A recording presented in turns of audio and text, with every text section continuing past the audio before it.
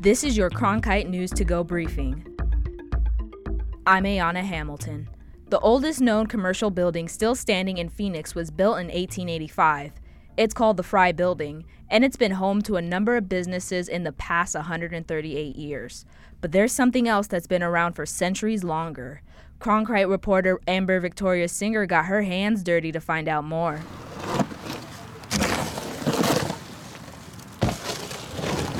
Once a month, while the weather allows, volunteers gather at Pueblo Grande Museum in Phoenix to throw mud at an over 800-year-old structure. It was built by a civilization culturally related to the Hohokam people. The structure is called a vaki. It sits on a tall, human-made mound of dirt. The highest room on the mound is the solstice room. The sun lines up perfectly with its two doors at sunrise during the summer solstice and sunset during the winter solstice. According to a plaque at the site, community leaders would keep track of the solstices to plan harvests and ceremonies. The importance of the mudslinging is to preserve the vaki. So it's an incredibly strong structure, but the outsides of the walls are subject to erosion from the rain. That's City of Phoenix archaeologist Laureen Montero. She said even though the structure's been standing for centuries, it needs constant upkeep. So the mudslinging, what we do is go out there and practice stabilization. I guess that would be the kind of the more sciencey name. No one is 100% sure what the vaki's original purpose was, but Montero has an idea. The vaki, or popularly known as the platform mound, is really the last visible part of the village of Pueblo Grande that you can still see. And it was a spiritual kind of a place. Each room in the vaki is made up of 4 cracking dirt walls. There's space for a doorway, but no roof. There are paths that go from room to room.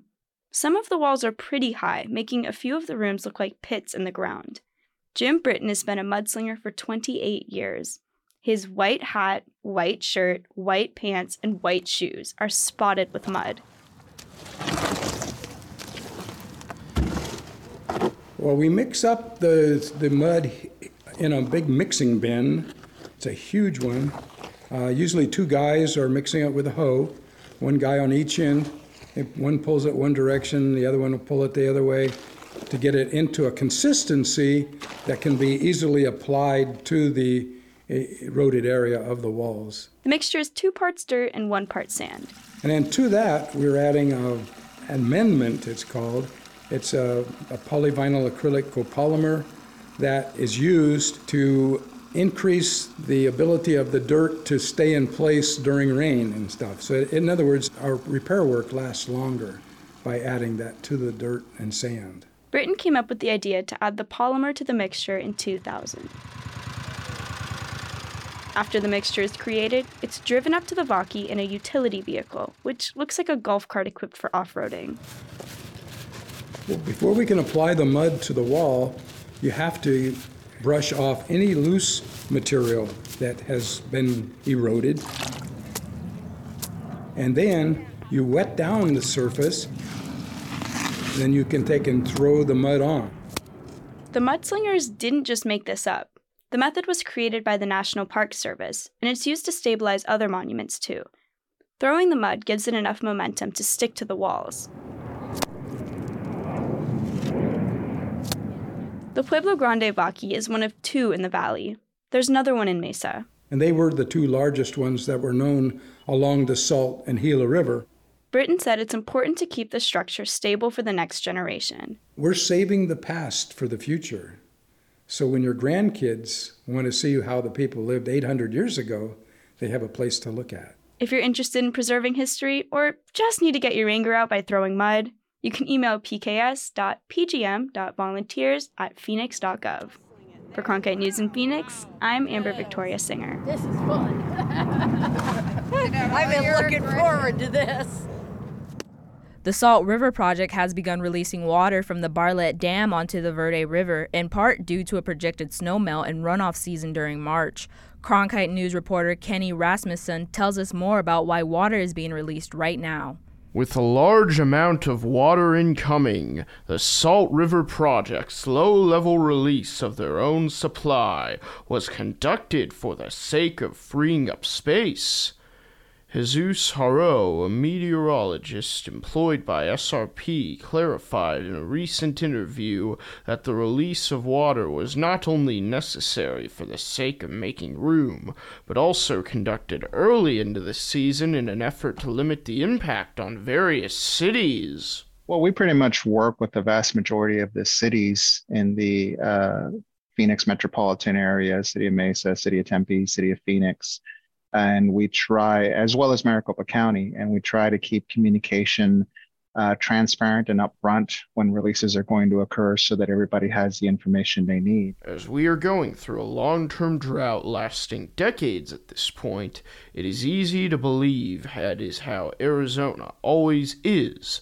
But Haro mentions that even in spite of the state's relative dryness, Arizona has a history of years where the weather changes the dynamic entirely. Wet years where we get a lot of snowpack and a very active winter storm season are not unusual in Arizona weather history, particularly if you were around here in central Arizona in the 70s, 80s, and early 90s.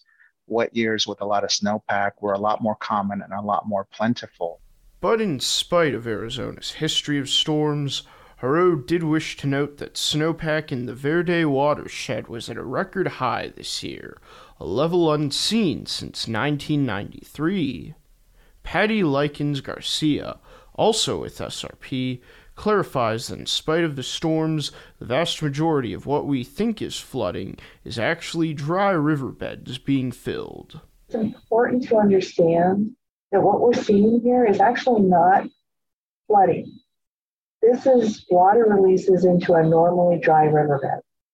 And when you see roads closed, it's because roads have been built over, into, on, however you want to put it, the riverbed. But despite the large amounts of water incoming, the rain at present will not be enough to ultimately resolve our drought, according to National Warning Service Phoenix Warning Coordination meteorologist Tom Frieders. We're dealing with a multi-decadal drought, so it's still going to take several seasons of above normal precipitation like this to continue to improve our water supply issues and things like that. Certainly there may be some improvements in some smaller reservoirs, but the larger reservoirs where we get a lot of our water supplies are still going to, be low for sure. Kenny Rasmussen, Cronkite News. It's not the Rio Grande, Colorado, or even the Gila. It is probably the most unloved river in the country, but an artistic-minded group of environmentalists is out trying to save the neglected Los Angeles River that winds through the heart of the West's biggest metropolis. They're doing it through a story slam. I was there to witness the love the community has for this historic river. I'm going to start out, playing our namesake species of Frogtown. It was a chilly night in Frogtown, a section in Los Angeles, where people gathered around at the local brewery to hear storytellers share their personal connection to the LA River. We are so excited for what is in store tonight. We are the 51 Miles team, and we would like to welcome you to the LA River Story Slam. According to KeepTheRiverWet.org, the LA River spans 51 miles with sections of wetlands, natural habitat, and green space that run through many of Los Angeles' diverse communities. However, most of the river is encased in concrete and is now used as more of a flood control channel. Hannah Michael Flynn is a part of the 51 Miles team, which is comprised of 3 landscape architecture graduate students. They partnered with Friends of the Los Angeles River and Nova Community Arts. The team is joined by a documentary filmmaker to document the 51 Miles 6-day excursion of the river's current conditions, with the focus being on arts, culture, habitat, access, and the human experience. It's important to acknowledge that this land has been stewarded for countless generations by the indigenous people called the Tonga. We honor the cultural wisdom and practices that these communities have used to live in harmony with and take care of California's native ecosystems for thousands of years. Though these communities have been deeply and irreparably harmed by European and American colonizers, their people, language, and cultures still thrive today. One storyteller was an artist, John Costa, who used his time to thank those whose activism changed the course of the river's history. How many people here have heard of Lewis McAdams? One of the original founders of the organization Friends of the LA River. In 1985, he and several colleagues, they cut a hole in a chain link fence near the First Street Bridge claiming to bring the river back to life through a combination of art, politics, and magic. That's why we're here today. Those frogs you heard at the beginning were part of Steve Appleton's story. They were very common to see in the 70s. Appleton is deeply involved in river restoration and revitalization because he wants to continue to grow the frog's habitat in the river. You can read many press descriptions of Frogtown is named because there used to be frogs there. Okay, you can't see it, but I'm telling you, there it is, 2022, the Baja California chorus frog here in Elysian Valley. Appleton wants the community to embrace the frogs and invites them to come out and observe the amphibians in Frogtown. At the end of the night, Chief Operations Officer Dennis Mabasa wanted to remind everyone of the purpose of the LA River. We need to recognize that the LA River is one of Los Angeles' greatest tools for climate resilience. Our greatest tool for climate resilience. Yeah, shout out to the LA River. Thanks, girl. We also need to recognize right now the LA River is under threat. If you go to keepthewaterwet.org, you can learn about why the LA River is central to creating a vibrant and resilient community and ecosystem. Keeping the water in the river is important for connecting local communities to this natural resource. Maintaining sustainable flows will ensure a healthy Los Angeles for generations to come. For Cronkite News Los Angeles, I'm Ayana Hamilton. We had help today from Amber Victoria Singer and Kenny Rasmussen. You can learn more about the stories you heard in today's news update by going to cronkitenews.azpbs.org. That's all for your Cronkite News to Go. I'm Ayana Hamilton.